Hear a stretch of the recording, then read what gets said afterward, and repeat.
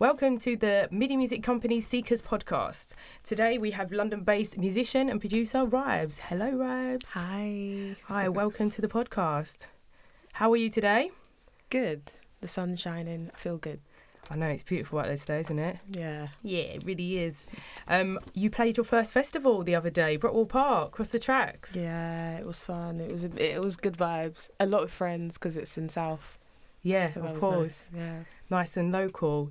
And how did it go? How was it received? It was good. It was really good. I felt like I met a lot of new people that were like, oh, I've seen you play before, so it was a bit weird. It was like, I haven't played a festival in a while, but it felt nice to be like, oh, like people have seen my work somewhere. Yes. Yeah. And Rybes, where did the name come from? Oh my gosh, this is a bit of a story, but we're ready. We're listening. So I have been kind of like junior engineer at a studio, and whilst I was there, basically like I was speaking to the like head production engineer guy, and I was like, yeah, I'm probably going to release soon, but I don't know what name to release under, because I've been producing for a few people. And then he was like, well, just think of something random, like things that you like. And I was like, well, I really like purple. And then he was like, well, okay. And then he had like a blackcurrant in his hand. So he was like, well, maybe blackcurrant then. And I was like, you know what, I kind of like blackcurrant, but like it's a bit direct. Yeah. And so then he searched up like the meaning of blackcurrant and like what it kind of stands for, or like the meaning, like a deeper meaning for it. And apparently, like back in the day, like people used to put blackcurrants above their like doors, so like when people entered, like it was like good energy that was coming into their room. Okay. So I was like, I really like that, but then I was like, well, what's another word for blackcurrant? And apparently, Rybes is another word for blackcurrant. So then I searched up Rybes, and then it was like, oh, people who speak their truth. Yeah, is related to Rybes. So learned a new word today. I love that. Wow. Okay. Bit of a deep. Yeah, no, deep and meaningful, but great. Yeah. It's always good to learn about what is behind the words, the meaning behind the words. Yeah. It's always good to find that out. So you've been working on your own project, but you've also been working with others. So you've been doing some producing and songwriting. Yeah. How does it compare when you're working for someone else, or writing for somebody else, should I say, as opposed to writing for yourself? I guess writing by yourself, like you have the freedom to like make it as personal as you want. But then like with other people, I really enjoy kind of like hearing their side of like where they're coming from, like their story or their influences as well. I feel like just talking about production wise, like I like to like be inspired by like sounds that other people like that I wouldn't like necessarily like listen to. So yeah, working with other people is challenging as well, because then like people are like, oh no, I don't like that, and then it's kind of like, oh damn, like that hit my ego a little bit. But then you kind of realize like your ideas aren't always the best ideas, and then it's like, oh okay, I need to think in a different way to like understand where they're coming from, and then it makes it interesting. Yeah, so, I can imagine that. And have you got any tips for songwriting, and for others, what tips would you give?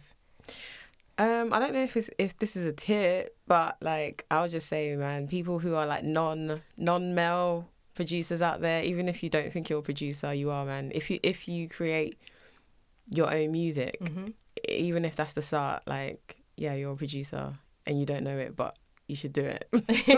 So just do it, try it. That's the words of wisdom there. So you spoke about your songwriting. Let's talk more about your production. Yeah. Oh my gosh, production.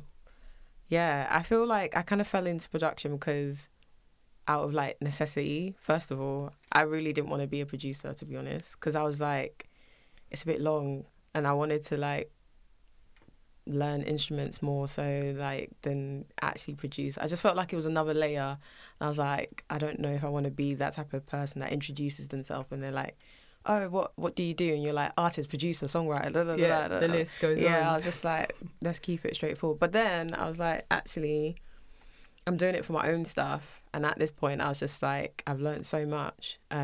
Just like making beats, mixing, mastering a little bit as well. Creating my own sounds. I feel like that's where I'm at, or that's where I've been at for the last like 2 years now. So like my EP, which we'll talk about later, but it's all self-produced and self-written.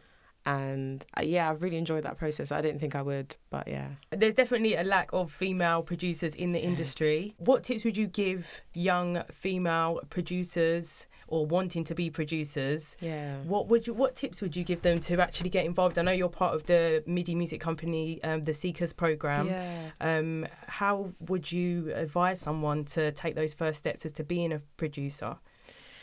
I would say like look for your influences and stay true to like what you like.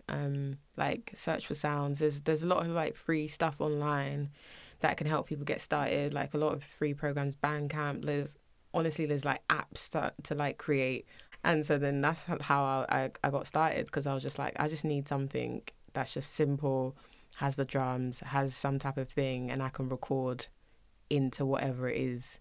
Yeah. So I'll just say that look for free software. Like you don't need the best equipment, the best whatever to start producing or to even start learning. Like YouTube, 90% of like what I learn production wise is literally YouTube, watching it for hours. And like if you can find a mentor as well, like someone to help you shadow people, definitely do that as well. Well, we are looking forward to seeing you at your next show, which is going to be the Midi Music Company's The Breakout Club. Yeah. You're going to be headlining. We're really looking forward to that. You have another show coming up after that as well. Tell us about that one. Yeah, so I've got a show at 23rd of August in Hootananny. And that one's really special because I've been years back, like pre-COVID, I was looking at Hootananny's. I was just like, it's such a cool venue space. Iconic, so iconic. And like, there's not many venues in South. Like, I'm a proper South head. I don't know if everyone is, but like, I'm always rooting for like more creative stuff in South. So for me, it really hits home because it is home. So like, I'm really excited about that. And yeah, I'm gonna like collaborate with a few people to like bring the show together. There's going to be like a few instruments that Are you going to be playing the guitar? We're going to see some instruments flying out. Yeah, we're going to see a few instruments flying out. It's going to be fun. There's going to be like a horn section. Like it's going to be, I was just like, it has to be sick. Yeah, it has to be up there. Yeah. Full vibes. Yeah. Amazing. Well, we're looking forward to seeing you at the next show. And tell us where can people find you? You can find me at I am Rybes, Rybes, pretty much on everything. Thank you. That was good. Thank you.